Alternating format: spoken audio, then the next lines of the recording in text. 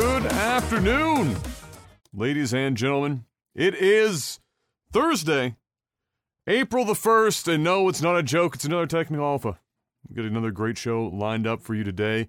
In and amidst the hordes of shitty, terrible Twitter posts and other social media memes where every corporation on Earth tries to be funny for an entire 24-hour period and usually fails. And let's be honest, given the type of tweets that have been coming out of a lot of companies, they don't even need April 1st anymore. They're memeing 24 hours a day, 7 days a week, 365 days a year. I did throw my hat in the ring, though, for the first time in years for April 1st. Last night I was laying in bed and I was like, you know what? Fuck it.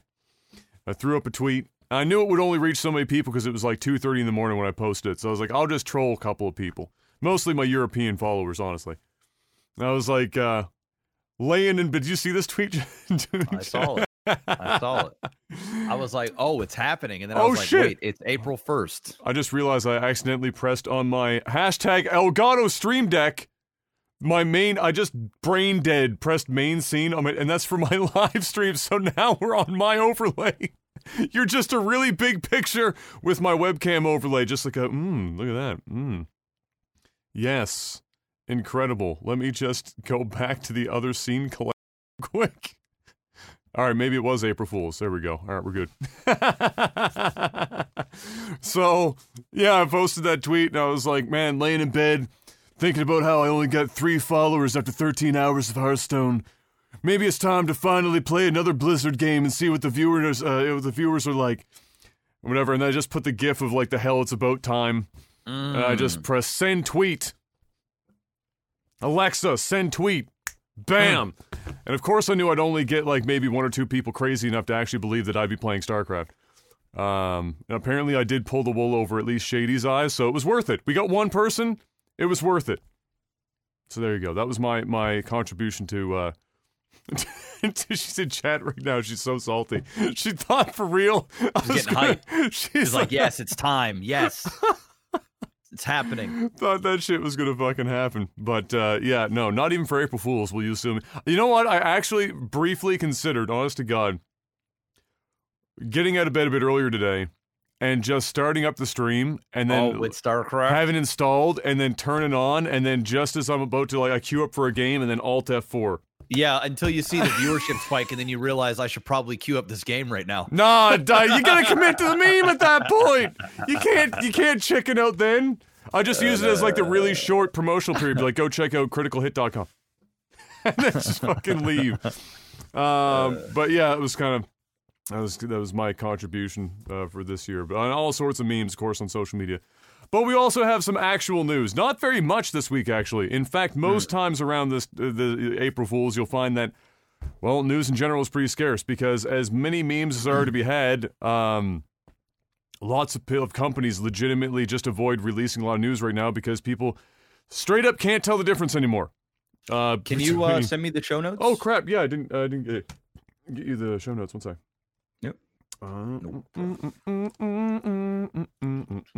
Sounds like it's really shitty weather outside right now. It hasn't not been for a while. I mean, we had yesterday wasn't bad. Yesterday was actually kind of nice. But we've been getting lots of rain. It's definitely spring. We have hit the official springtime. Good, because I'm tired of winter. Yeah. And we didn't even have a bad winter. So you know, we got lucky though because all this rain is happening right around the time where if we were having an extended winter, it would all be snow. Be a bad time. And that, like the rain we get yesterday and today's rain has been pretty bad, but we had like one night here a few nights ago where the rain was just fucking torrential. Yeah. And if that was snow, game over. GG. We need 3 or 4 snowblowers to work through that lot. But yeah. Enough of the small talk, Mr. Black. It's time for more important small talk. Like, how was your week? Oh, another week. Getting renovations done at this other property that had the flood, so floors are getting done. Oh my God, the price of wood right now. Holy at an all-time high, Mr. Black.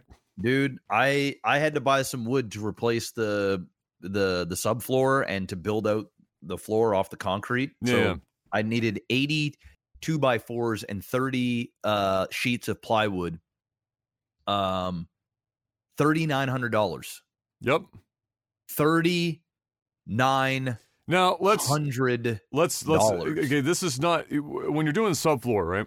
You're not buying prime lumber here. It's lumber that, as long as the lumber is within reason of being a straight line.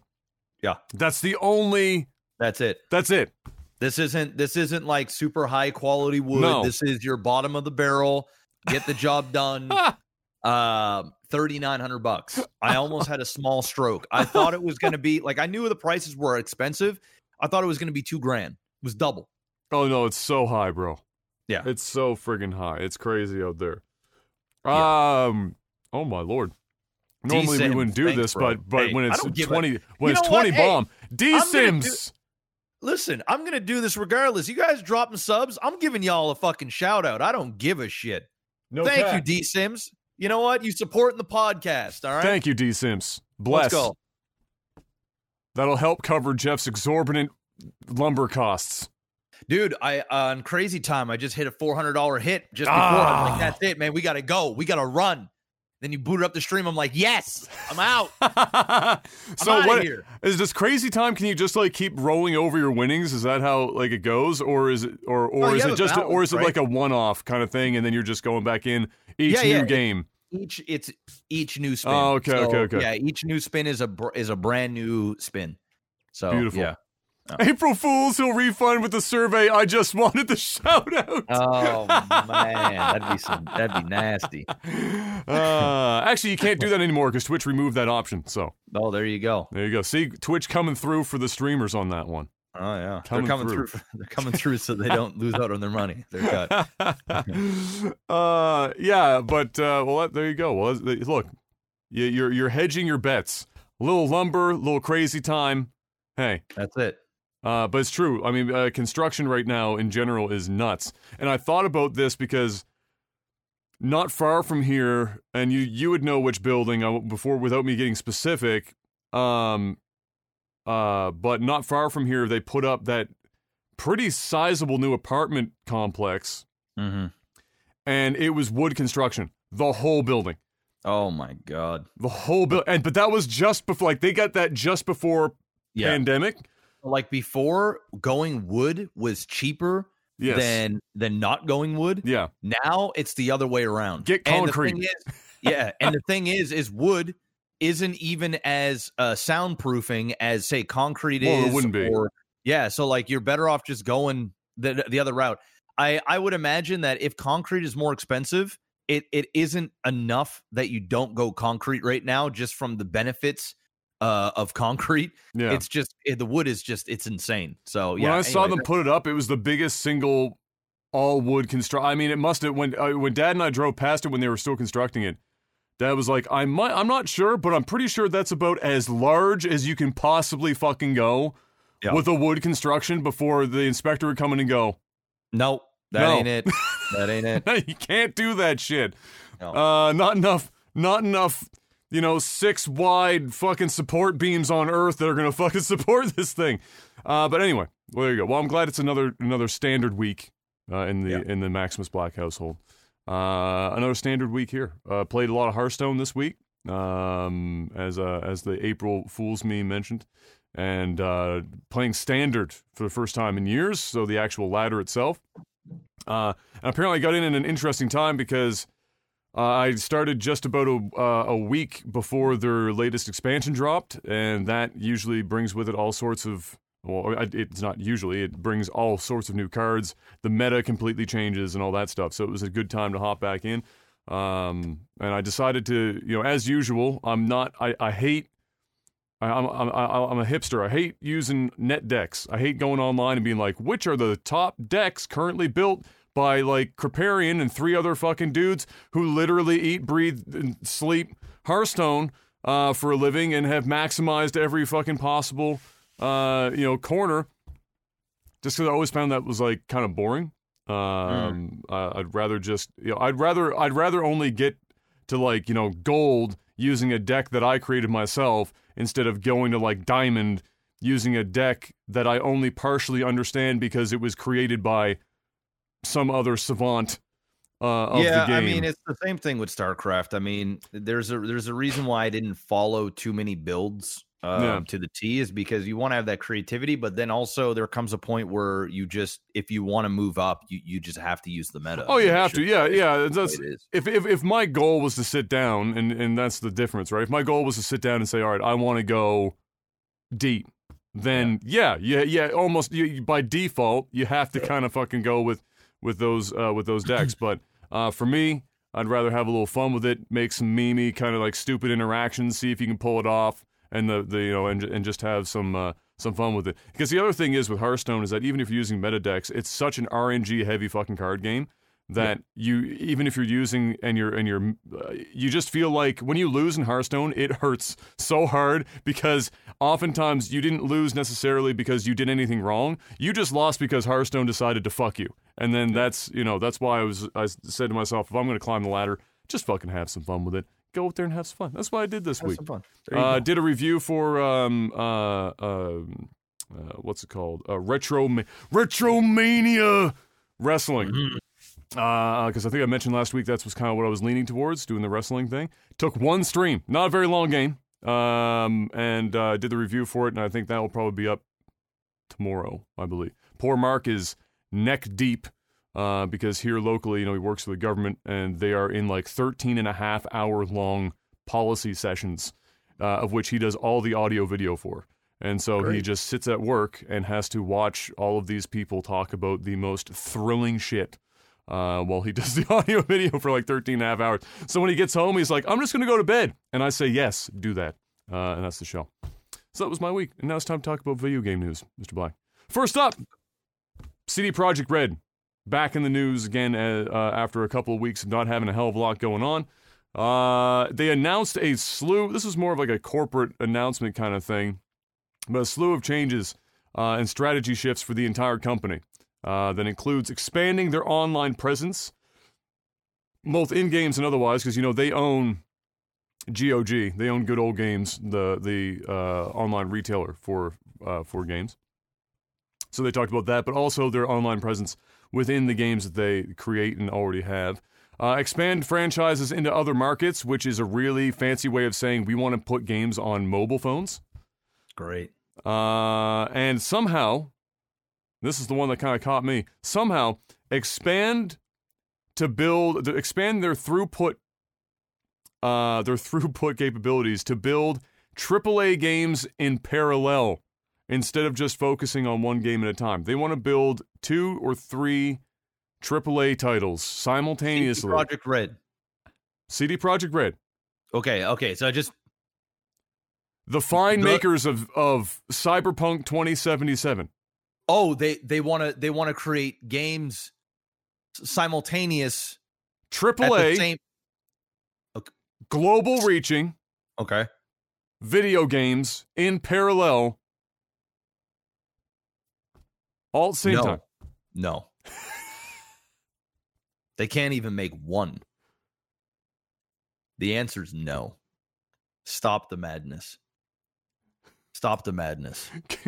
Can you imagine pitching that idea internally? All right, so guys, I know that we just totally fucked the biggest game launch of the last decade. Maybe we should double down and try and do that exact same scope of game, but like 3 at the same time. No, it's the same thing as somebody going, okay, I just finished going through a bankruptcy. I think in order to get back on my feet, I'm gonna borrow $1 million. Yes. I'm gonna go and get a fancy car. Yep. I'm gonna go out there and then I'm gonna start my own Shopify business. Yep. I'm gonna buy a bunch of products because I saw a YouTube commercial on somebody that said they're making $100,000. They held up a spatula and said, "This is my highest margin item. I made $5,000 yesterday selling this spatula on Amazon Marketplace." Yeah, that's what that sounds like. The answer is no. Doesn't mean you can't go and start your own business. Doesn't mean you can't bounce back. All right, but you're down bad right now, and that ain't how you do it. You do it by fixing your wrong that you've done. Yes. Take your time. Prove to lenders that you can be trusted again. And in this case, prove to the fans that you can actually, do what No Man's Sky did and be competent developers after they've done a massive fuck up and win the hearts back over before you start hammering out a bunch of this news. It's like if the guys over at No Man's Sky came out a few months after the shitstorm, they haven't fixed their game yet, and then they go, hey, guess what, guys? I know you guys really like No Man's Sky for the, ones that can actually still play it. We're gonna create. Think of No Man's Sky, but we're gonna do like 3 or 4 of these at the same time simultaneously. Doesn't this get you pumped? Yeah. What could possibly go wrong? No, everything. Everything. So they also they did. I think this was the funniest thing in the entire announcement. That was a obviously, without mentioning it, was a call out to their blunders with Cyberpunk. They said, and this is a quote: "Future marketing campaigns will be much shorter, with promotional content released close to the actual release of the given game." Mm. Wow. Mm. What a great and thoughtful idea that is. What a revelation. Wow. That perhaps not promoting your game as the greatest thing ever for years before it's ever actually released, blowing the scope expectations out of the water, and then hiring Keanu Reeves to do the one project that Keanu probably fucking doesn't want his name associated with at this point. Yep. Maybe just don't. Yeah, don't do that. Don't do that. Especially if you're doing 3 at the same time. Don't do that. Patch 1.2, speaking of Cyberpunk, was released as well this week, and or this past week, and was the longest, and I cannot stress this enough. If you look up the list right now on your computer, Mr. Black. Oh, I've seen it. This is bar none. And I mean, I've seen No Man's Sky patch notes, which are already long. These patch notes have got to be the longest patch notes I've ever seen in my life. I've never. Now, in fairness, and this isn't to downplay the work of the devs here, because obviously this is a large patch. But so much of that incredibly long patch note list just seems like PR fluff. Because a lot of the stuff that's in that list, fucking who cares? Yeah. Means absolutely nothing to anyone. Nope. They're not bug fixes. They're barely even they're barely even noticeable visually or otherwise. And then all the really hardcore shit that people were waiting for, like this patch to come in and fix, not really hitting on much of that. No, dude, the patch notes were more like, when you boot up the game, you'll notice that Cyberpunk, the C, it was off by just like 3 or 4 pixels. 3 or 4 pixels. We fixed that. All right. Now, when you log into the game, you'll notice the second cutscene where someone says, "Who the fuck are you?" We fixed that, and now it says, "Who the fuck are you, punk bitch?" Right? These are the type. These are. That was pretty much what the patch notes were kind of like. Yeah. Yeah. I mean, there were some like legitimate, of course, yes, things. Like, I mean, but the list is so long, guys. I mean, if you haven't seen this list, it's not even. It. I know what they're trying to do. They're trying to go, hey, guys, look at what we're doing. We're working so fucking hard to the point where when you scroll down the page as fast as you can, it takes you 20 seconds. All right. I'm not joking. Yeah. Dude, I had Mark books. Did you see the video I had Mark do? No, I didn't. Okay. As soon as I saw the patch, not to interrupt you, but as soon as I saw the patch notes list, you know what I said to Mark? He was still at work. I said, Mark, I need you to copy this entire patch note list and turn it into a Star Wars opening crawl. Oh my God. And so he did. That needs to be on your YouTube, man. It is! Oh, shit. It's on Critical Hits YouTube. And you know what the funny thing is? He couldn't get all the patch notes into it because he ran out of RAM. Oh my God. Yeah, it's that bad. They were going for, guys, look at how much work we're doing. Like, this is how committed we are. It came off as, you guys are fucking pathetic. Why in the hell would you ever release this game seeing this patch list. Are you insane? Like, you're actually insane. If it was that big, you should have just kept it to the main stuff and fixed all that shit without telling anybody you fixed all that shit. Yes.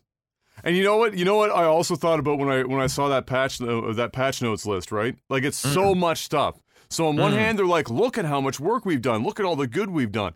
And then the other hand, I'm thinking of the back of my mind, like, what was it, 2 months ago? January, maybe, even?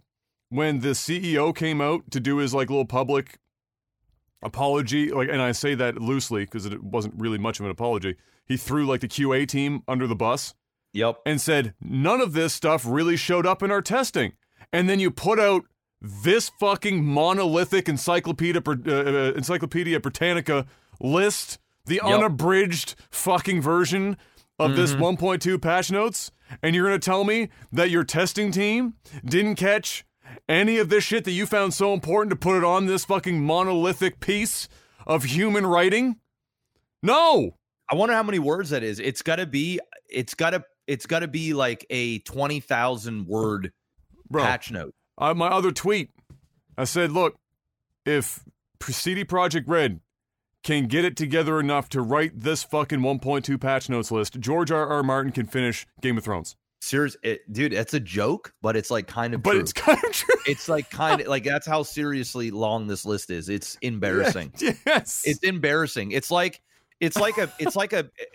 that I envision that they get all these notes when they first play the game. Like when they're like, okay, all right, we got the shell. Now let's go in there and see what's wrong with this thing. And that's the list. But instead, this is like a game that's gone, platinum? A game that went gold before it was out. And it's the biggest hype game ever. And it's a fuck show. Dude, it's bad, bro. It's bad. Dude, so to talk about the sales part, I didn't have it written down, but you just reminded me. I wanted to put this in for the podcast. So what also came out this week were the sales projections for this quarter, 2021. And it was tracking various high-profile games, of course. This is an analytics company that does this stuff all the time. So tracking various high-profile games in terms of like their sales drop-offs, which is a normal thing to track, right? You know, how much do you get on day 1, 2, et cetera, et cetera. What is your adoption rate over time to kind of gauge your performance, which is also used for things like marketing and whatnot to see, you know, how useful or how successful your marketing campaigns can be at post-launch, etc. So Cyberpunk was put up against like the last Assassin's Creed game, which I think came out even before Cyberpunk, and then I can't remember what the other game was off the top of my head. But they compared a couple of them, and Cyberpunk dropped off the face of the fucking earth. Like it was like day 1, first week or 2, and then it just like fucking into the ocean at Mach 4 and never recovered to the point where its sales are like less than 1% for this quarter. Oof. So they're projecting 500,000 copies for the quarter for Cyberpunk 2077 versus the insane astronomical pre-order and first day purchases that the game had. The other problem we have is that we still don't know what the number of refunds are. No analytics company, no nothing has any idea how many of the original copies were refunded when they eventually did allow refunds to happen. The other problem is that most of those, and we talked about in the podcast, were so convoluted to get a refund that we don't even know how many people actually went through the process of doing the refund and are just sitting on the game waiting for it to be fixed to play. But to them, they can still say Cyberpunk sold X number of games. But if nobody's playing it, what the fuck does that even mean? And especially since the majority of positive interactions are only for the PC version. Because at least on the PC, you can make up for a lot of the shortcomings by just throwing a shitload of hardware at it. Whereas on the consoles, fuck! I mean, we all see what it looked like on that. So, yeah, Cyberpunk's still in a very weird spot. It's a very awkward situation. And still to this day, they are not back on the PlayStation Store. They're still not on it. So if you're buying Cyberpunk right now, essentially you're either getting a hard copy somewhere or you're buying it on Steam. Yeah, just don't buy it. Actually, Yeah, wait. just don't buy it. Just wait. By the time it's actually worth playing, it will be so heavily discounted that it's just. Yep. Then it's an easy purchase. Next up, the Reginator. Reggie Fils-Aimé has and a few. Well, he didn't announce, but it was announced that himself and several others that joined the board of directors for GameStop. I have to stop myself to not say GameSpot. GameStop, which I think was a thing that happened last year sometime. We reported on that when GameStop was in dire straits. He was brought in as kind of an advisor on the board. He and others are stepping down. They will no longer be on the board. So there you go. Mission accomplished. Reggie joined the board. GME stock went to the moon. You're welcome, everyone. And he probably made a shit ton of money. If he was paid in stocks.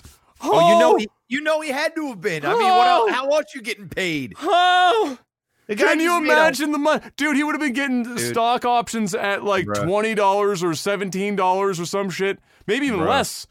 Way less, bro. Like $5 a share, and then GME hits moon at what was it? What did it hit? $3.50? Dude, this shit was he would have been buying shares at like $2, man. That's where it was. Holy shit, the money he made. Insane money. I mean, he's already a wealthy man. No, he's already super rich, but I mean, now he's got that GME money. There you go. To the moon. There you go. So they're stepping down for whatever that fucking means at this point. I don't even know. Next up, Mistwalker's Hironobu Sakaguchi said that he is not interested. This made me sad. And not interested in doing remakes of his past games like Lost Odyssey, for example. That doesn't rule out remasters, of course, which fans of games like The Last Story, Blue Dragon, and Lost Odyssey would, of course, warmly welcome, to say the least, because all of those games, especially Lost Odyssey, which is of course the highest profile of all three of those games, that and Blue Dragon were released on the 360 at different points, are only available via backwards compatibility. And thankfully, Microsoft has been very, into doing as much backwards compatibility as they are, because there's no other way to play them, unless, of course, you still have an operational 360 and the game itself. So, a little unfortunate to hear that. I mean, his reasoning is the same as we heard from Square Enix 15 years ago. You're going to remake the game. It's going to be largely the same game. The resources are going to be astronomical, and the end result is basically the same game. So. Yep. So just not interested in doing that. Now, that being said, it is, to me, I feel like they'd make more money probably going back and doing something like Lost Odyssey, and I don't just say that because I like the game a lot. I'm saying that because Mistwalker hasn't done anything good since Lost Odyssey, and doing a remaster at the very least to get some money to maybe hopefully make another good game might not be the worst fucking idea in the world. Because they just straight up, they haven't done anything good since they've done Lost Odyssey. And so I was kind of saddened to hear that he's not even considering doing something like that. I would like a remaster though, if only because, yes, I can play it. Like, I still have my 360, I still have Lost Odyssey and whatever. But the performance is so fucking bad on the 360. It's terrible. They did like these split screen like character portrait views and cutscenes, and you could tell that the way the game renderer or the engine worked is it would literally run like two instances of the thing at the same time and stick them side by side, and the frame rate would be like 4 fucking FPS for the cutscene. And it was so rough in a lot of areas, performance-wise, that having a remaster would totally change that game from top to bottom, more than a lot of remasters would. So I'm still crossing my fingers, hoping for the best, because I think more people should play Lost Odyssey. At the very least, do yourself a favor, if you're a reader, if you like books and stuff, I'm sure you can find it online. The 1,000 Years Dreams short story collection that's in the game and part of side quests and stuff, go read those, because they're all fucking really good, and you'll enjoy those. And that's all about that one.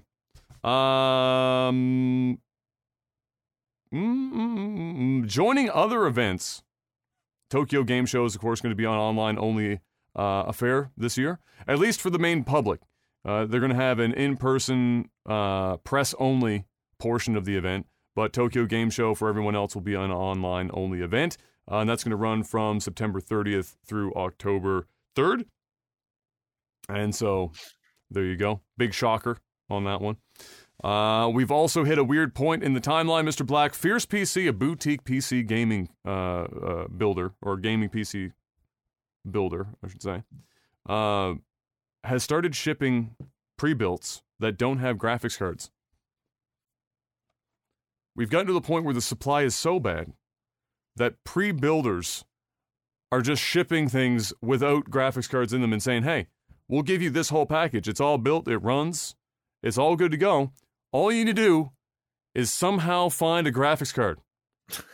Godspeed. And then put it in, and you're good to go. So, if that's not indicative of where we're at right now with how hard it is to find a fucking graphics card, I don't know what is. But yeah, all the best.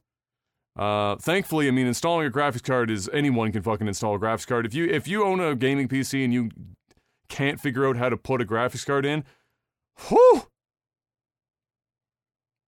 All the same, good luck finding a graphics card, nevertheless. It's basically impossible. If you can't put a graphics card in a computer, chances are you can't find a graphics card anyway. Yeah, that's true. So, you probably can't find... Yeah, that's true. That's very true. So there you go. It won't be a problem. No Man's Sky. Speaking of, you brought No Man's Sky when we were talking about CDProjekt Red. Another free update landed this week. And as usual, it was preceded by Sean Murray on Twitter. Usually he just tweets a single emoticon. And then people try and spend like the next... Co-Carners especially will spend the next week trying to decode what the fuck that emoticon means and what that's eventually going to end up resulting for in an expansion. And so they did it. I think this time it was a compass. It was the compass emoticon. And he tweeted that out, and everyone was trying to figure out what that was going to be. And this is a pretty cool update, actually. So while the game has had multiplayer for some time now, like quite some time, it was never really that easy to, let's say, start up a game and play together from the get-go. So like, actually just almost like any other survival game where you start up as a group, you're all on the same place, same time, whatever. So this is called the Expeditions update, and it comes with a new game mode that called Expeditions, I believe, that allows you to play co-op with others from the get-go with a random assortment of tech, equipment, and ships. And then a path of milestones is given to your team with various points in the journey, bringing players either within your own team or with actual other players also doing it, like in terms of the online multiplayer portion, together at certain junctions to get together again. This is kind of set up like a season pass of sorts, not in the sense that you're paying for a season pass to get content, but like it's set up where it resets like a season, almost like a season of Hearthstone or a season of like Ladder and StarCraft. Yeah. And every time it resets, you can start a new game if you want, and there's new rewards, new missions, so it plays differently. It's almost like a roguelite, where every time you start the game, things are randomized, you hop in and do it. It's like playing Minecraft. Yeah, so you've got a new... You get except generated world. Yeah, it's new generated world and ships and everything, and then they give you new quests and stuff to do that make the journey different. And then if you want to, if you say you get to the end of that season or whatever, and you really like all the stuff that you've built and whatever, this is all part of No Man's Sky's generated universe to begin with. So if you want to, you have the choice to just continue that as a main save file and start a new journey somewhere else if you want to keep doing it for the rewards. But if you just like what you did in that one place, then you can keep that and continue on as if it was a regular save game. So you have that option as well. So you don't lose everything every time a new season starts. Of course, with that, you also get all sorts of other updates to the game, improvements, quality of life stuff, etc., etc. And of course, as always, the litany of bugs that come with every patch for No Man's Sky or update for No Man's Sky. That usually Sean and the team just do this thing where they just hammer 5-hour energy drinks and just pull all-nighters for like 2 weeks until everyone's, kind of mostly back on track, and then go back to their regular patch schedule. But yeah, usually you can expect 1 or 2 weeks of sketchy behavior whenever a major release like this lands. And then it'll be all sorted out. There you go. There's your No Man's Sky thing. It actually made me kind of want to jump in and try it out. I might get back in and do that because it's not like starting a new file in the sense that you're starting a fresh file. You are starting a fresh file, but it's because it's set up like that way to give you stuff to just go do random things. So that seems like a cool way to hop in. Yep. E3. So Tokyo Game Show online only event. We talked about E3 also going online only this year, a couple weeks ago. But apparently they're fielding the idea. This just came out today. News reporting in from Inside Scoops, Mr. Black. Okay. That not only, we already discussed, as a preface, how much of an uphill battle E3 is going to have being relevant in a world where every one of these companies is doing their own online event. And then you also have stuff like the mass-adopted Summer of Games by Jeff Keighley and crew that plays a secondary role for that goes on for like 2 fucking months through the summer. How hard of a battle they're going to have to be relevant. And what was discovered today does not seem like it's going to help the relevancy. E3 2021 is apparently trying to field the idea of making it a premium paid event. So pay to try the demos that you are going to have available to you, basically. I mean, it's desperate times, right? I mean, you got to get paid. I mean, the hustle. As crazy as this sounds, this might be their only option. Viewership is tanking. People don't want to be part of it. You may as well make some money, right? I mean, your viewership's going to be a hell of a lot less. But I guess it all depends if you can make that up on the other end. I mean, I don't know, man. These guys are a mess. I don't know. I'm trying to figure out a way that makes sense. This isn't guaranteed. This was them. They're fielding the idea. I would be fucking shocked if they went through with it. But E3's also done crazy shit in the past, so I don't know. Apparently, what just happened not long ago is that they announced that in fact they are going to go ahead and make it free. There you go. Sure. Still not going to probably be very exciting, but there you go. At least it's free. And the last up on the short list of gaming news this week, Mr. Black, is that Pokemon cards, as it turns out, still popular. Still in a massive bull run right now. As another Charizard has sold at auction for $300,000. I mean, at this point, I'd say I was surprised, but in the world of NFTs where people are buying, like for example, just today, somebody bought the first NFT-based digital house. I'm going to say it again, a digital house in NFT form for $500,000. It's getting crazy out there. $300,000 for a Charizard. I mean, what I'm doing now is I've got boxes of Yu-Gi-Oh cards that I'm buying. Yu-Gi boy! I've been going to different stores. Whenever they get them in, there's a specific collector's edition box. This man about to do an 8-hour marathon of Yu-Gi-Oh pack opening. Nope. What I'm doing is I'm going to buy them up every time they come in. You're going to resell them? And I'm going to resell them. But I'm going to do it in a few years. So I'm not opening them. I'm not touching them. They're sitting in a box upstairs, still completely wrapped, mint shape. Already now, I bought them it's like $50 per box. Yeah. And they already sell for $100 on eBay. So incredible. It's already twice your money.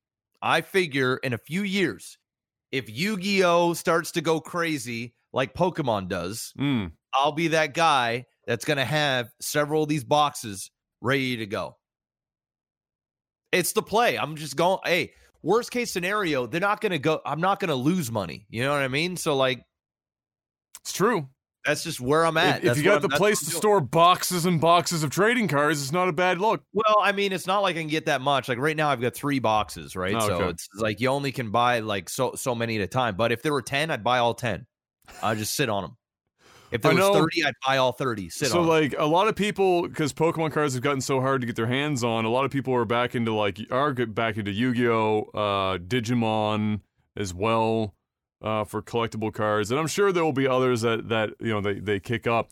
It's so hard to tell right now how much of this is just influencers surging, and how much of this is like long-term. Yeah, but it's getting people. The influencers are getting people into this stuff, right? Which just naturally, it's just people are becoming hooked.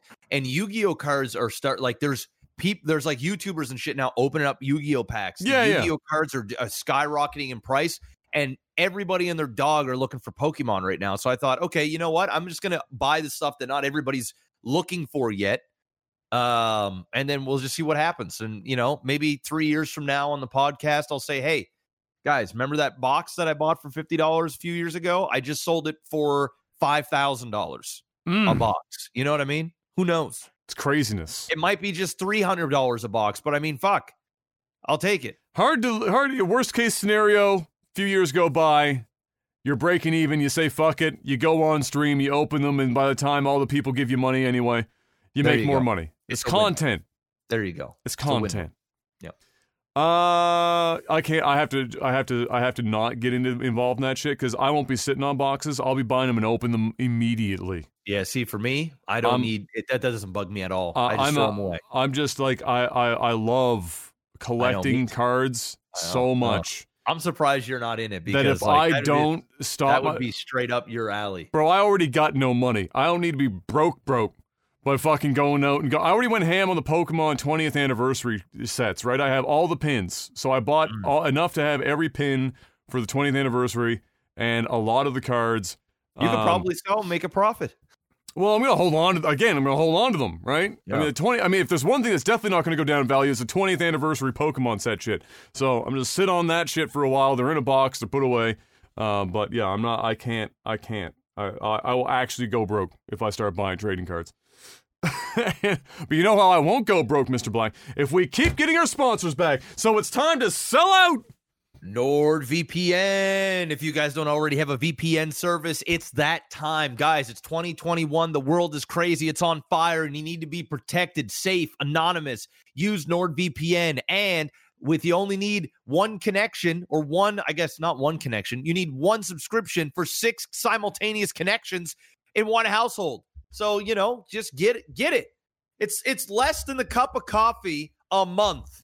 A grande cinnamon dolce latte less than a single pack of Pokemon cards, Mr. Black. Big time. And you can watch region block content. You can watch different regions of Netflix. You can just go into the deep dark web where all the $300,000 Charizards are for sale, and it's a crazy place when you use the NordVPN and you just get into the dark side. And at 68% off. I mean, and use that promo code OTT. It's a no-brainer. Is the dark side of the web, Mr. Black, where you have like looking to trade on Craigslist my right kidney for Charizard card? That's it. And when you mask your IP, they'll never know it's you. You know what I mean? Organ trading for Pokemon cards. So make sure to go check them out. NordVPN. They're big supporters of the podcast. So head on over there. Get your subscription. You get a bonus month, a 30-day money-back guarantee. The servers are really fast. You can game on them, stream on them, game and stream on them. You guys know the drill. Just get on out there. Get yourself a subscription. Get a 2-year subscription when you use the promo code OTT. Secondly, we've got Elgato. If you guys don't already have a Stream Deck, a Wave microphone, a key light, like I just look what I got here. Look how much darker it is. Right? This was the old podcast form where Adam's all nice and bright and lit, and it's dark here. I just got my key light. Click that little button there. What it does is it reads the room, and then it'll turn itself on for the right amount of lighting to make sure everything is all gravy. Look at that. Boom. We're lit. That's the Elgato key light right there. All right? Link is in the description below. Go pick yourself up one. Head on over there. They got green screens, capture cards. They got sound dampening. They've got literally just about everything you can think of that you will need for your computer to have those nice quality of life improvements. So head on over there. And those are our sponsors. Patreon.com/legtv. Go throw money at the screen. That's as simple as that one gets. That's just as simple as it gets. That's just right simple. there. That's as simple. Now it's time for Movies and TV. Jessica Walter, who many would know more likely as recently for her role as the too rich for her own good mother on Arrested Development, or Mallory on Archer, passed away in her sleep at home this last week at the age of 80, which is pretty young in all things considered. So that seems like it could have been some kind of extraneous, out of nowhere kind of deal, unfortunately. She had a lot of gas left in the tank at only 80. But, yeah, there you go. So she passed away. Sad to see her go. She also, I learned this. I didn't fucking know this, but, and of course this would have cropped up because this is now available for viewing again. The movie, the show, The Dinosaurs. She was the mother. Oh, wow. Yeah.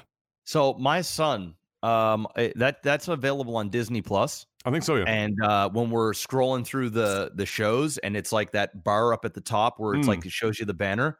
When my son sees it, he starts crying. He's fucking scared shitless of them fucking creepy ass dinosaurs.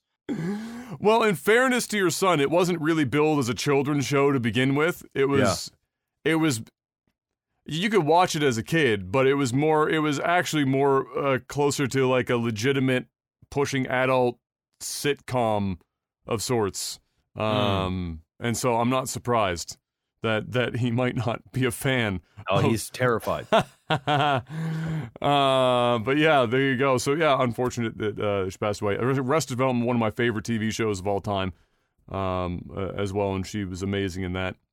And of course, in the for the internet viewer, Archer is a huge fucking show, and so that will be big shoes to fill. However, they decide to tackle that. After their licensing acquisition, which we talked about in the podcast here not long ago, of WWE Network, Peacock is apparently reviewing the over 17,000 hours of content. It's a lot of wrestling, Jeff. 17,000 hours of wrestling. To edit or remove any content that they deem unacceptable. Racist moments, risque storylines, etc. They don't seem to be readily taking on the, place of warning, kind of like the Muppet Show, where the show existed in the 70s or whatever, and some things said and shown that wouldn't fly today were on the show, and so there's, like a warning pop up and be like, hey, stop. Or Disney does the same thing for other shows as well. We're like, hey, this show is from a different time. You may see things that wouldn't be as acceptable today. This is just to give you a heads up that, this contextually, we're leaving it here for the, the context of time, and then on with it. On you go. They don't seem to be taking that route. They seem to be going with we're going to pay a huge number of interns to watch 17,000 hours of wrestling and remove as much of it as humanly possible. Pretty great job, if you ask me. That's hey, I'll sign up for that. You're going to pay me money to sit down and watch old wrestling? Yes!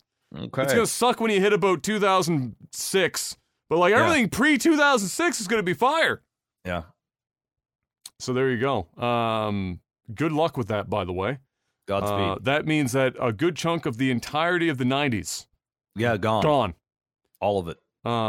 96, 97. They had some 98. They had some moments. Gone. Yeah. Almost anything towards the back 3/4 of the Monday Night Wars, gone. And then the entire DX era that followed immediately after during the Attitude Era, so 99, 2000, 2001, 2000, gone. Yep. Good luck. But enjoy yourself, interns. Good, enjoy yourself. I wonder if they'll remove the old going back to the 80s, early 80s, where it was it'll be Hogan versus the Iron Sheik, and the America versus my guess is, yeah, I think they're probably just going to remove some of the chauvinistic stuff, the things that would be perceived as racist now, because there were just some really there were things that now you just never would see, but back then it's just people didn't have tampons and vaginas up their butts and fucking nothing worse than a vagina up their butt. Oh, you know what I meant. Yeah, Tampons and whatever other things you can squeeze up. They're just being easily offended. That's just it. I mean, especially in the context of time. Like, look, if this is here, it's available. You put a warning at the front. Yeah. Be like, hey. Yeah. Heads up. Yeah. Might not fly with some of you today. Yeah. But this isn't from today. We didn't shoot this last Tuesday. Yeah. The shit's from 1994. All right? You want to know where there's some money to be had? In creating a network that has none of that. that literally says we do what everybody else doesn't. Yeah. And just own it. I believe Ted Turner called that the TNT network, Mr. Black. Yeah, but I mean like something that's more mainstream where it's like, hey, if you got some shit that you want to say, comedians, you've got some raunchy or some risque type humor or whatever. These are this is the network you're going to want to watch. We don't do politically correct here. You just fucking we basically are a middle finger to everybody else, and we do it differently, and we own it. We know what we are, and that's just that.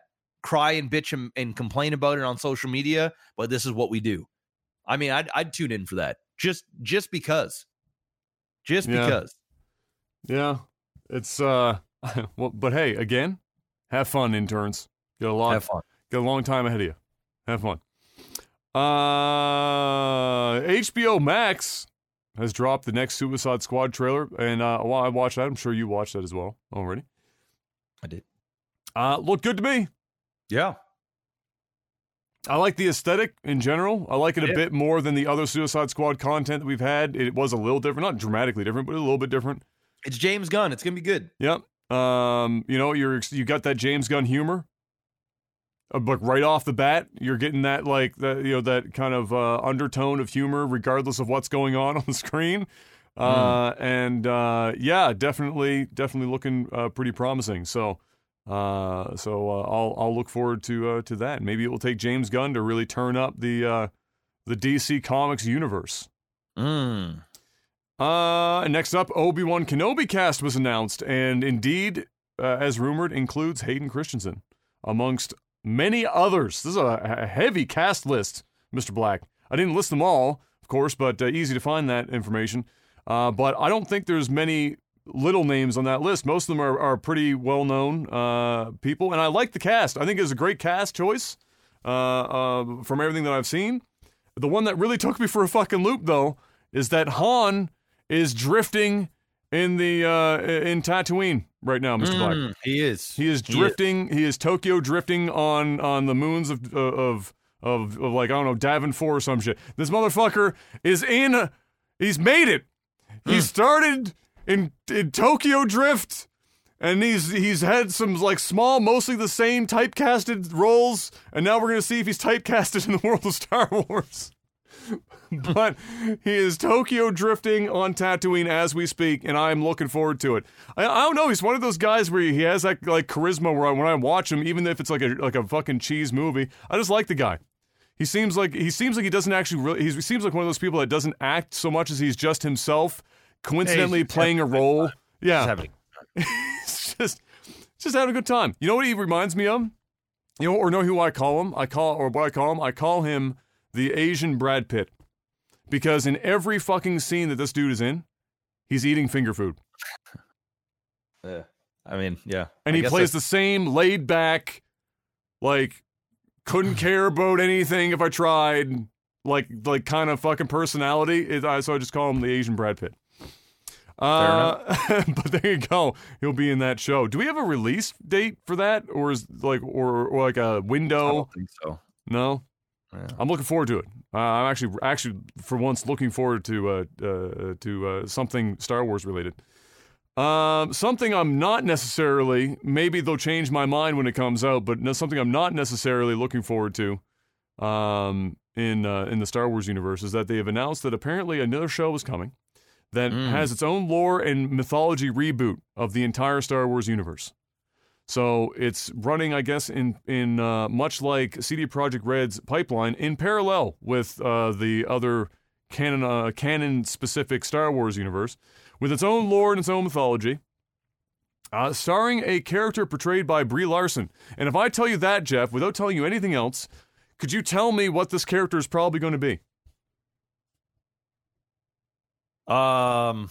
More Brie Larson girl power stuff.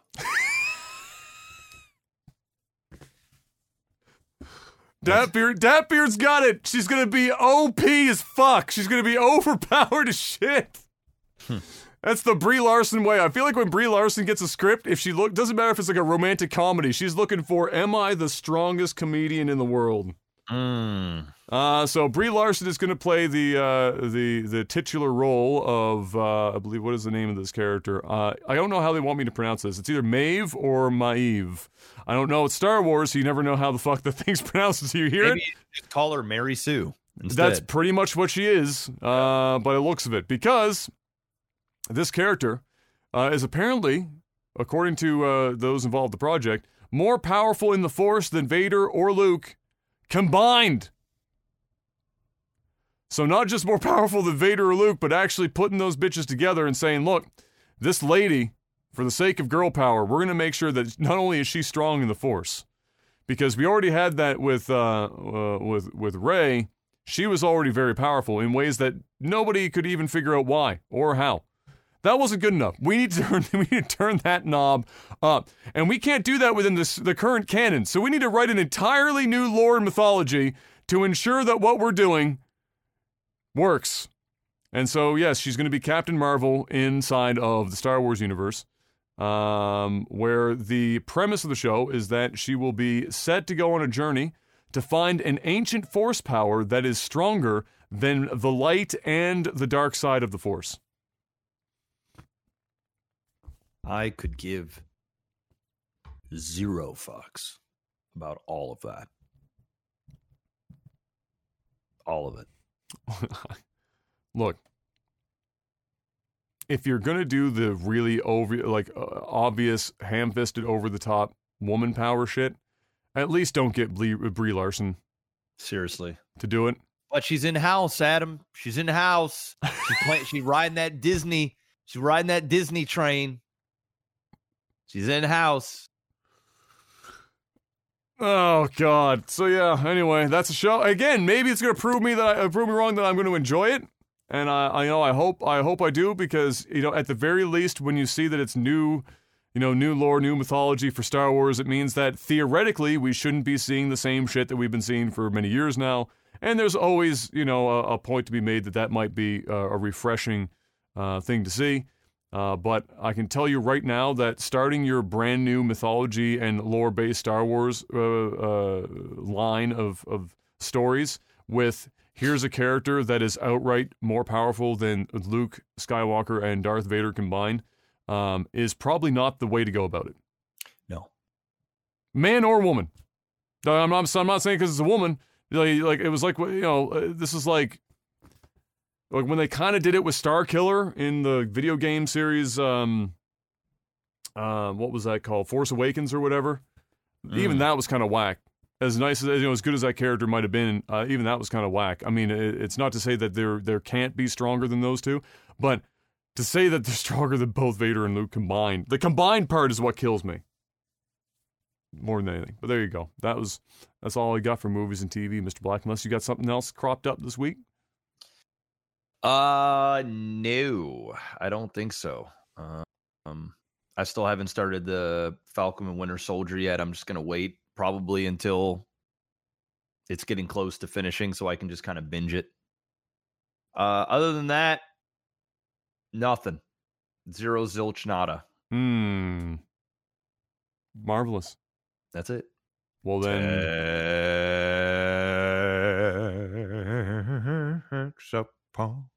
I will say this: Em and I are back into watching 90 Day.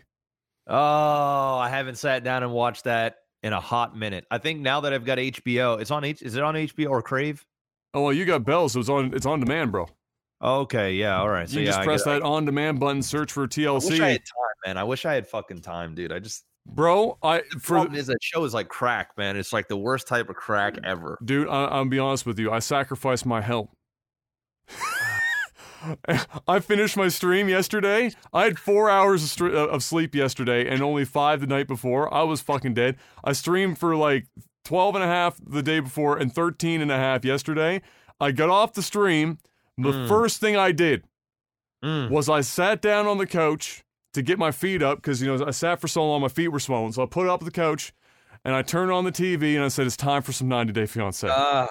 Jeez. And I'm pretty sure we went to bed at like 3 o'clock in the morning or something. It happens. That's the thing, is that happens. It's one more. It's just one more. You know what? Fuck it, one more. Because the preview comes on and you see the crazy shit that's going to happen in the next episode. And you're like, and that's where they get you. Next time on 90 Day Fiancé. I can't take this anymore. I hate your guts. You only want me for the green card. I've been waiting here in this foreign country for 2 weeks and you still haven't shown. Dude, you should watch the season though. All right, I will. So it's kind of an interesting season though, because like obviously COVID happened, right? So and it's still happening. So they actually have to put they have to show, because certain couples are like almost 9 to 10 months apart in timeline. So some of them are like just before the pandemic started. Some of them are like deep into the pandemic. They say it like on the they screen, put up like June and then like the date or whatever the fuck. So you can see what the fuck is going on. And like at one point the production had to bail out of a house because the state government put out the notification that it was full lockdown. And so they were in the mid-shoot and the crew was like, oh fuck, gotta go. Just fucking like bounced out the house. Traumatize it for TV. Well, go. And then of course the next scene is like a kind of similar to when they did it for the React series or whatever that they have, where they basically like sent cameras to the people that were doing it, and depending on their level of like tech smarts, some of the audio video is okay and some of it looks like they recorded it on a fucking like Razor flip phone from fucking like, because they probably did 2004. Yeah, you're out in fucking Kenya there and they've got a fucking Nokia flip phone from 1992 trying to make a video for the freaking production team. Can you imagine the audio crew and if they salvage some of the fucking audio on that shit? It's just heinous. But yeah, definitely give it a watch. It's a good, like the season before this one was kind of boring as shit. This one is a fucking ride, bro. An absolute ride. So check it out. Anyway, it's tech support time, ladies and gentlemen. It's not time to talk about 9 Day Fiancé. It's tech support time. And of course, patreon.com/lagtv is the place to go and directly financially support the podcast. You want to see this bad boy keep going, that's how you do it. And for $10 or more a month, you can ask us a question on a post I put up right before each podcast in the week called Tech Support. And you can ask those questions and we'll do our best to answer as many of them as we can in this segment. First up, oh,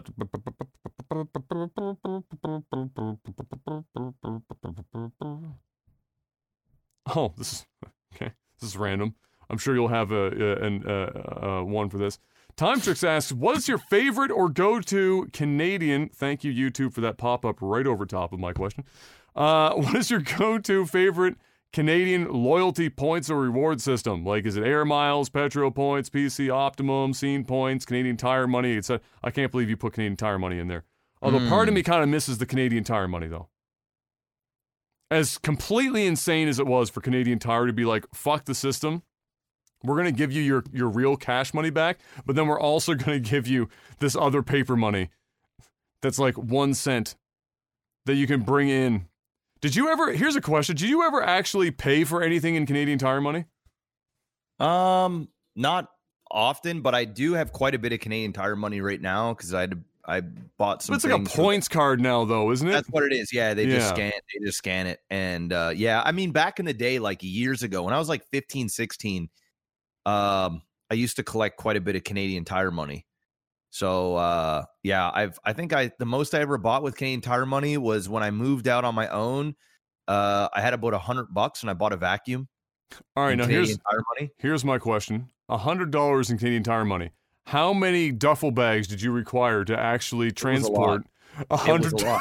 It was like a big. It was like a big stack, and I had it all wrapped in elastics and shit. It was because they give you like they literally had 1 cent bills. Mm-hmm. At no point does somebody sit down and go, maybe we should at least make it like 5 cents a bill or some shit. It's like 1 cent. So if you got $100 in Canadian Tire money, you looked like a god. You would have had to bring that like a fucking boombox on your shoulder, except wrapped in bills of just Canadian Tire money. I don't know. I mean, my current reward stuff, the only thing I go out of my way to make sure that I do is like, on one of my credit cards, I just get kind of ubiquitous points where they have a bunch of corporate partners where I can like buy gift cards or actual like an online store that has things that you can buy with points and stuff like that. Like that's about it, because I don't like collecting plastic for the sake of trying to micromanage points. I don't really got time for that shit.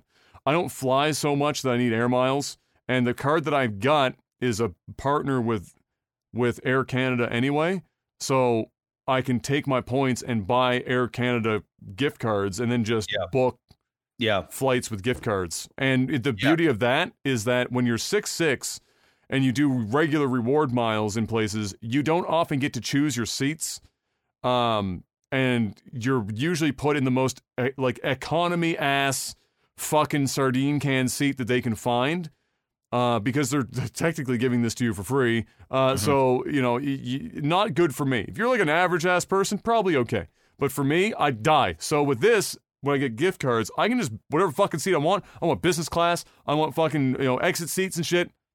Yeah. Done. I can pay for it that way. So that's what I use. Yeah, my favorite is my credit card. So I basically pay for everything on my credit card. Like when I was doing the renovations for this property, I put like at least $70,000 on this credit card. So I got myself a lot of points. And basically I just use that for travel. Obviously I haven't done traveling in a while, but I've over the last like 3 years, I've got enough to, my goal is to build enough points so that when my son gets old enough, like 6, 7 years old, Disney World, we're going to Disney. That way I just put it all on the points and say, hey, I saved up on the points for the last, 7, 8 years, and the $10,000 trip or whatever is just fully paid for on points over the last, decade. So that's what I'm saving up for. I'm doing that, but in much shorter term to pay for the trip to go to the Philippines. Is the idea. So, because Air Canada is one of the best companies to choose to do long trips like that. So, fuck it, just points. So, that's what I'm using it for too. I don't mean to be rude, but I really need to use the bathroom, so I'm just gonna. How dare you! All right. Well, while he's gone, I will answer. Let's see if there's anything I can answer on my own. This is technically for Jeff, but Alexila asks, Jeff, the entire Like TV community needs you to convince Adam to do Like TV reacts to Like TV. What do we have to do?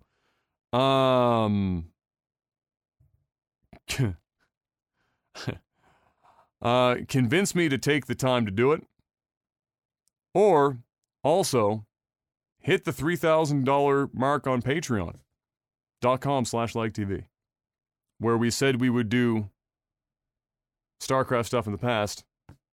That's probably a good way to do it. I'm going to be honest with you. I don't know, Jeff. I know there would be a lot of people that would enjoy it, but just like we talked about in the podcast before, it's one of those things where people think they want it, and then because they have an idea built up in their mind of just how amazing they think it would be, and it's probably not going to be that. It'd be good for a chuckle, but doing like 7 of them or some shit, not so much. Welcome back, Mr. Black. Welcome. All right. Will asks, would you be okay with getting payouts from Twitch, PayPal, etc., in the form of cryptocurrency? No. Pay me my checks wired to my bank account. Yes. Please. That's it. Thank you. Not for some environmental reason or some shit. Look, the whole thing around crypto, like especially with the NFT thing, that's really kicked up the conversation about how bad it is environmentally that people are paying for these things in Ethereum. I don't want to piss in anyone's cornflakes here, but even if you were using good old American dollars, anything used to generate that currency and have it keeping it in circulation, anything that these companies are doing on average, none of it's good. It's all got bad shit tied to it. If you're gonna virtue signal the fuck out of currencies, in terms of not being comfortable with how the currency was generated or circulated or obtained or how it is spent, you're going to find very quickly that you're going to be bartering with goods. And you're probably still going to have a problem with that. Everyone has their own line as to where to draw. And yes, Ethereum mining is goddamn terrible. Ethereum 2.0 will make it basically completely irrelevant as far as Ethereum is concerned, and most cryptocurrency is moving to proof of stake instead of proof of work, which is the problem. And if you don't know the difference between those two things, I freely welcome you to Google them. But part of the reason why there's such an uptick in this shit right now, other than the bull market, is that they all know that there is a finite amount of time to be mining this shit before 2.0 lands, and then all of their mining operations will be worth exactly $0. So, it's kind of like a crunch time situation. All the same, though, pay me in my good old-fashioned Canadian pesos or US dollars, of which I will then convert to Canadian pesos and continue to pay my bills, because I'm not paying them in cryptocurrency as it stands.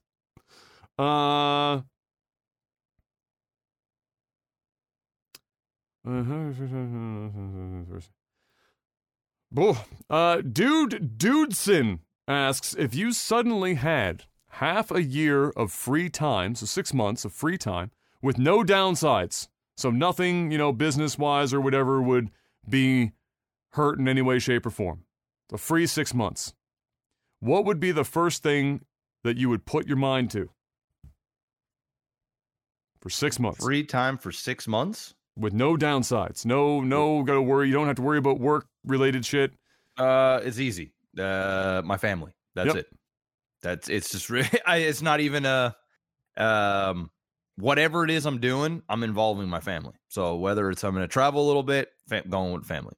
Staying home for a week, 2 weeks, do fuck all, watch movies, hang out, have lots of naps, hang out with my family. That's it. That's just it's the hardest thing to find time for. Yep. And the number one priority. And that's pretty much it.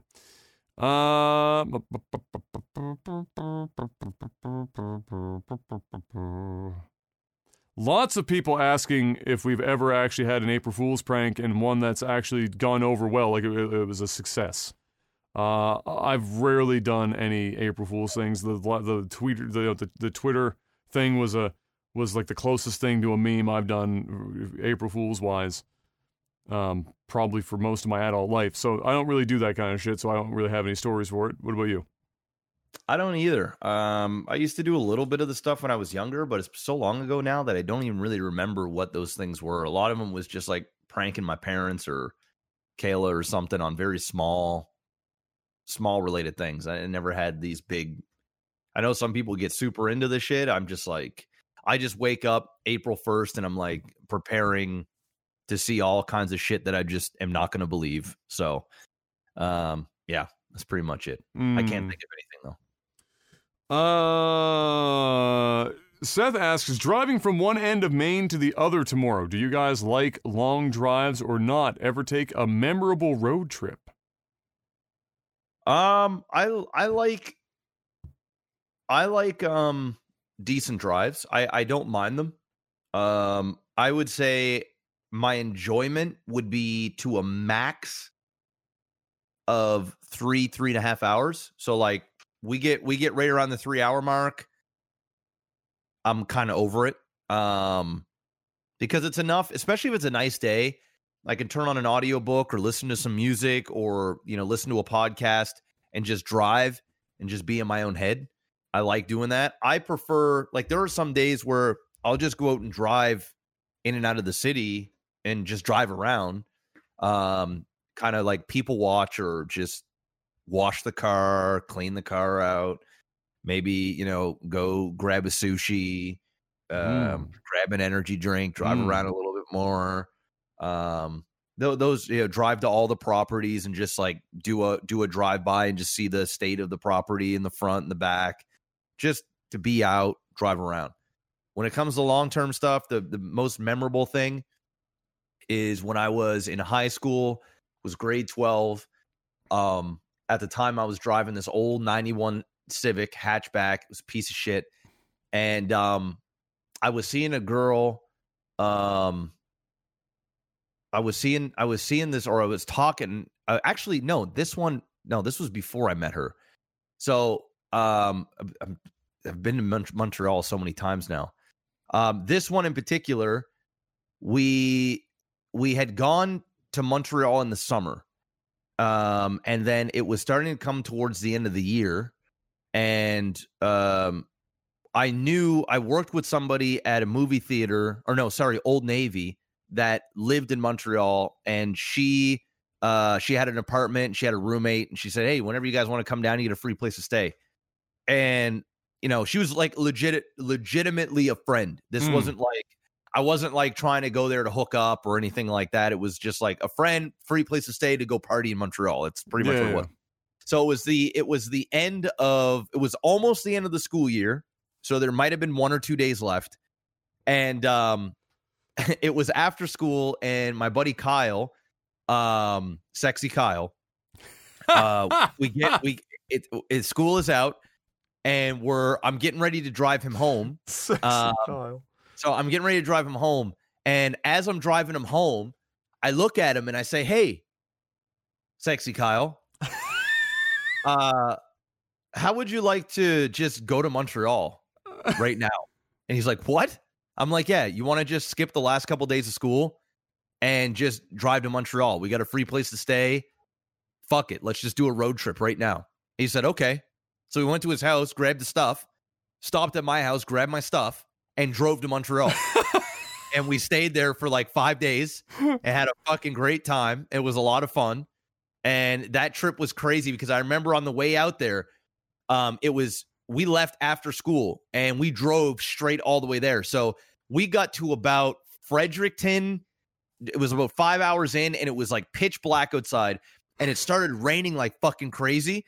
And at the time, my windshield wipers, one of them had basically, I had duct taped, or not duct, like put some sort of tape around it, because I just couldn't really afford to. That car was holding on with a hope and a prayer. And so every time the wipers would go, because there was tape on the blade, it wouldn't really wipe. It was basically like just tape. It was there for show. Yeah, it was there for show. It was just like tape scraping the fucking window. Kyle's side would. So I couldn't see shit, and it was pitch black, and it was raining like a motherfucker for about an hour and a half. And both of my headlights were super dim, like they needed to be changed too. So I couldn't see I couldn't see more than 2 feet in front of me. It was that thing where the light hits the rain, and that's just all you're seeing. That's all you see is just big fat raindrops coming down. And I was white knuckling it. Kyle was basically my guide, and then I had to roll down my window and like Ace Ventura it to see where I was going. It was like that for about an hour and a half at 2-3 o'clock in the morning. It got so bad at one point, I had to pull over and just sit on the side of the road. And then we were scared these big fucking trucks were going to hit us from behind because they couldn't fucking see shit. So I just said, we're probably better off just driving slow. So I had my 4-ways on, I'm white knuckling it. And it was like for about an hour and a half. And then we ended up, once the rain was done, went through the storm, we managed to make it to Montreal. But yeah, that was a trip. That was a trip. It's amazing how long the wiper thing didn't work on that car, because like I told the story here before where when we went to your rap battle at the Elements League in Sackville, and it was the winter time, and there was literally 2.5 feet of snow on the road. Like a plow didn't exist anywhere in the city. It was crazy. And yeah, you were in that little fucking tiny ass. The snow was basically almost to your lights in that car. That's how deep the snow was. Yep. And you couldn't. So we were driving to Sackville, and I was in the van behind you with all-season tires on. This is the dumbest fucking idea we've ever had to drive there. The fucking rap battle, for God's sake. And I all I can see ahead of me is on the Bedford Highway, or wherever the fuck we were, is Jeff. This is nighttime, and it's snowing like crazy, 2 feet of snow, and Jeff has got his head out the fucking side window in like -7 with snow. And snow's just fucking him in the face, but he can't see anything out the fucking window. And I don't know how we even got there alive, to be fucking honest with you. We did. We made it. We made it. We somehow made it. That was the same night that when I dropped off, I don't even remember his fucking name anymore. Dropped one of the guys off at his house, and it was on a hill. And when he got out and I put it back in drive to go, the van just went into a backslide down the hill, and there was nothing I could do to stop it because I was in all-season tires. And it was a fucking, like, 2001 Chevy Venture. And it was beat to shit, and these tires weren't doing anything, and I was just sliding down, and there's nothing, I couldn't stop it. And I looked behind me, and there were parked cars, like, all on the sides of the road, and I was like, oh, fuck. This is it. This is where I fucked myself. Because I wasn't about to fuck one car. I was gonna fuck, several on the way down the hill. And I just looked backwards, I grabbed the wheel, and I did as much wheel cutting as I could, and the last car on the road, I swear to fuck, I shaved the bumper on the last car, and I remember hitting the bottom of the hill, and my heart rate was like, brrrr, like the whole time, and I had to sit there for like 5 minutes, watch my life flash before my eyes, because the whole time, before leaving the house, my parents were like, because we weren't even that old, my parents were like, why in the fuck are you getting in a van and driving to Sackville? And there's 2.5 feet of snow on the road, and it's still snowing. Why would we let you go do that right now? And I was like, it'll be fine. It'll be fine. And Dad pulled a solid, looked at Mom and said, dear, he'll be good. He's a good driver. Don't worry about it. And the whole time I'm going backwards down this hill, I'm like, fuck, because Mom's going to kill me if any of this shit happens, and then Dad's going to look like an asshole. And yeah, I'm fucked. Yeah. So, anyway, bless that fucking Honda Civic. As far as like my full on send it. So I never took like spur of the moment road trips. None really ever came up like as a thing. I have done road trips. I don't mind them. I like driving. Like Jeff, once you get past the 4-hour mark, it starts to get like, I'm just like, all right, can we at least stop somewhere for a bit? I need to get out of this car and fucking stretch and get the blood in my ass again. That's usually around the time where it starts to get to be too long. But otherwise, yeah, like when we did with Hun years ago, like we did the Cape Breton trip, which was like a 3-day nothing but fucking driving kind of affair. It was wonderful. If you get a nice place to drive, driving is fun. If you're just out on a highway and you're just driving a straight fucking line for 4 hours straight, it's not the best. That's when you fall asleep at the wheel because your brain turns off after a while because you've just been holding the wheel in one spot. Mm-hmm. And there's not even like exits where cars are slowing down. You're literally just holding the fucking wheel and just driving a straight line. That's where shit gets fucking brutal. But yeah, no, I like it, but I don't go out of my way. Em loves long drives, but I'm actually convinced that's because she likes to sleep in the car. Whenever we go out, like when we went to Cape Breton, drive, yeah, and I gotta drive, like we went to New Brunswick or whatever for the Joe Coy show, and she was like, "Oh, this is so exciting!" And we stopped at Tim Hortons, whatever, got her stuff. 15 minutes into the drive, yeah, it's like great, yeah, passed out. Now I'm by myself, trying not to fall asleep. And you get this, like, you need some suffering with you. Exactly. And of course she woke up like 45 minutes outside of fucking New Brunswick, and I was like, all right, well, here we are. Let's see. Jorbach asks, what are some food items that you prefer making yourself as opposed to somebody else preparing it for you? Do you have anything that like you like to make that you feel like you do better than anyone else and you'd rather just do it yourself? No. I'm so no. Yeah, no, I don't think so. Probably sandwiches would be like the one thing. People I don't like dry sandwiches. Like if people aren't using like enough condiments and shit, or if the ingredients in the sandwich are all dry and they barely put anything to like help the sandwich along in any way, shape, or form, that drives me nuts. So maybe like a sandwich would be just about it. Or they make a sandwich, but it's like, I had discovered this. When people ask me if I want a sandwich, I'm like, fuck yeah, because sandwiches are delicious. Give me a fucking sandwich. I'll eat one right now. And then they go and make the sandwich, and the sandwich is one piece of deli meat, one piece of cheese, and then like that's the entire sandwich. Because when I make a sandwich, it's like 7 pieces of deli meat. So when I bite into it, I can actually see that there is food in between the two pieces of bread. So maybe that.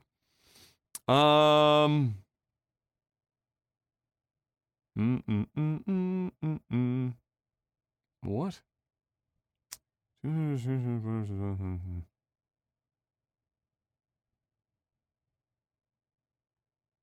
Okay, well, this is what Xenon Slayer asks. Or he says first, the new Justice League entertained me, but a 2-hour scathing critique actually entertained me more. As a result, I respect the original movie more. Do you find yourself easily swung by critics? No. No. No. I will say critics, if there's enough bad press, I don't rush out as quickly. Like, it kind of kills some of my buzz for the movie, but I don't go in there with for one, I really don't listen to many reviews before movies. I just don't. But if there's enough bad press, like say I'm on Rotten Tomatoes and the critic score and the audience score is like rotten, and it was a movie that I thought like, oh man, this could have been good. I let that kind of ruin my excitement for the movie a little bit, but I still go in there with an open mind. And if anything, it usually helps because my expectations get lowered a little bit, and I go in going, okay, don't expect the world, and then sometimes it surprises me. So yeah. That was for me. You know what movie that was for me? The Other Guys. I like The Other Guys. Like, well, I saw a few scathing reviews for The Other Guys, and then my cousin Ben and I were like, Ben was like, let's just go see The Other Guys, and I was like, I don't know, okay, all right, sure, it's Will Ferrell, all right, sure, I'll go see. And so we go into the theater, and I just remember that for whatever reason, I laughed so hard for like most of that movie in the theater. And the one that killed me, like the point, it was at the beginning of the movie. One of the best bits in any comedy movie ever fucking done, in my opinion, is when it's, the Rock and fucking, who's the Rock's, is it Samuel L. Jackson or some shit? Samuel L. Jackson, yeah. And they're like the god tier cops, right? That everyone loves, whatever. Doesn't matter if they blow up the whole city. Yeah, and in the beginning, they're chasing the bad guys, and they zip tie off the building or whatever, and then Dwayne and whatever, they get over to the side of the building, they look down, and the guy's like running away, and it cuts back to them looking down, looking at each other, and I can't remember which one to say, but you thinking what I'm thinking, and the other guy goes, aim for the bushes, and if you were, and he was like, fuck yeah, he's like, let's go, and the thing, if you caught it, there's a glimpse of the ground before they cut back to them is not very long. But you'll note that they're in the middle of a fucking city, and there isn't a goddamn bush for miles. Mm-hmm. And so they're just jumping off a building, and they jump off, and it's slow-mo, and they got the song in the background, like, there goes my hero, and it's just like this slow-ass thing, and they milk the fall of just them falling, and you think, like, watching it, that something's gonna happen, because up to this point, everything's been blowing up, and they're just coming out unscathed, and like, oh, something's gonna happen, and they just milk, and wham! Hit the ground, they're both dead. That's it. That's pretty awesome. I fucking died. Everyone in the theater was crying. Ben couldn't breathe, and then at that point, I was like, oh, critics were crazy. That was some of the funniest shit I ever seen in my life. Peaked right there. And really, I think that was the peak of that movie. As funny as it was, that was definitely like, they peaked early. Last one. Comes in from D. Neves. I was at Aldi last week and I saw these things called pine berries. They were whitish pink strawberries that somehow also tasted like pineapple. Shit was wild. Anyway, if you could combine two foods into the shape of one of those foods, fruit or otherwise, what monstrosity would you make? I would go with strawberry bananas. Because it's a classic combo. I mean, it's such an amazing combo, and if you could put strawberry flavored in a banana and then eat the banana like a strawberry banana. So you would rather the banana texture over the strawberry texture, but have the strawberry banana flavor there. Correct. Okay. Correct. Okay. Yeah. Fuck, that's hard to beat. It's just, can you imagine just peeling open a banana? It's got like a nice little pinkish hue to it, and it's got the banana texture. And it just tastes like strawberry banana. Oh, fuck! But what would you call it? That's the question. What's the name of it? Strawberry banana.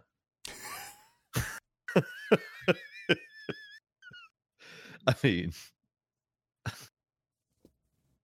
Perfect. It'll sell like hotcakes. There it is. A marketable name. You can't call it banana berry, even though that's like the easier of the two combinations, because it's not a berry. No, it's going to be a strawberry banana. Because he went with the banana form, so you can't call it a banana berry. Exactly. If it was in the strawberry form... Yeah, if it was an orange banana, you call it orange banana. But instead, it's a strawberry banana. It just makes sense. Shit. How the fuck do I follow that glorious combination up? It's a hard one to... I'd eat a lot more bananas if they were strawberry bananas.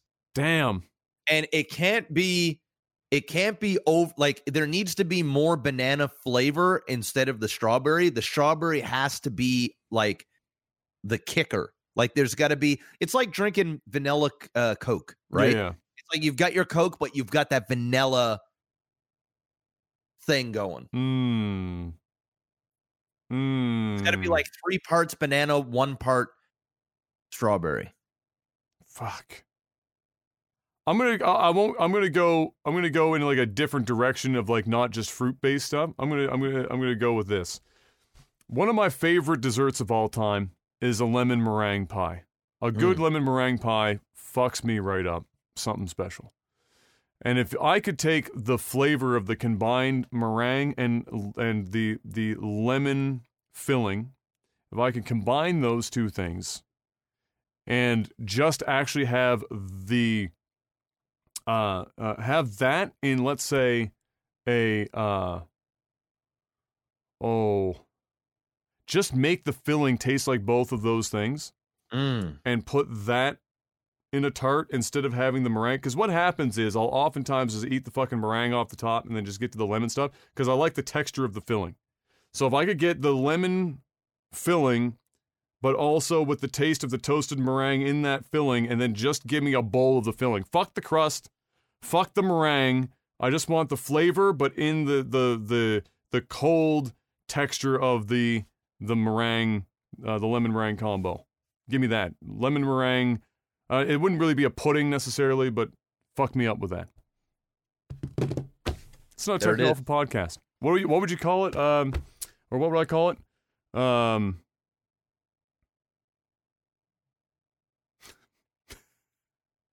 I'd call it strawberry banana. All right, that's all I got for this week, ladies and gentlemen. It's going to be the name of the podcast. Strawberry banana. That's the name of the podcast. We'll see you guys next week for more Technical Alpha. Thank you for hanging out here today. Hit us up with a subscription and a bell icon on YouTube. Like and comment on those when you have the opportunity, even if you're listening to this on RSS feeds. It goes a long way. And of course, if you have the time to actually just run the podcast, the watch time metrics is a huge fucking bonus as well.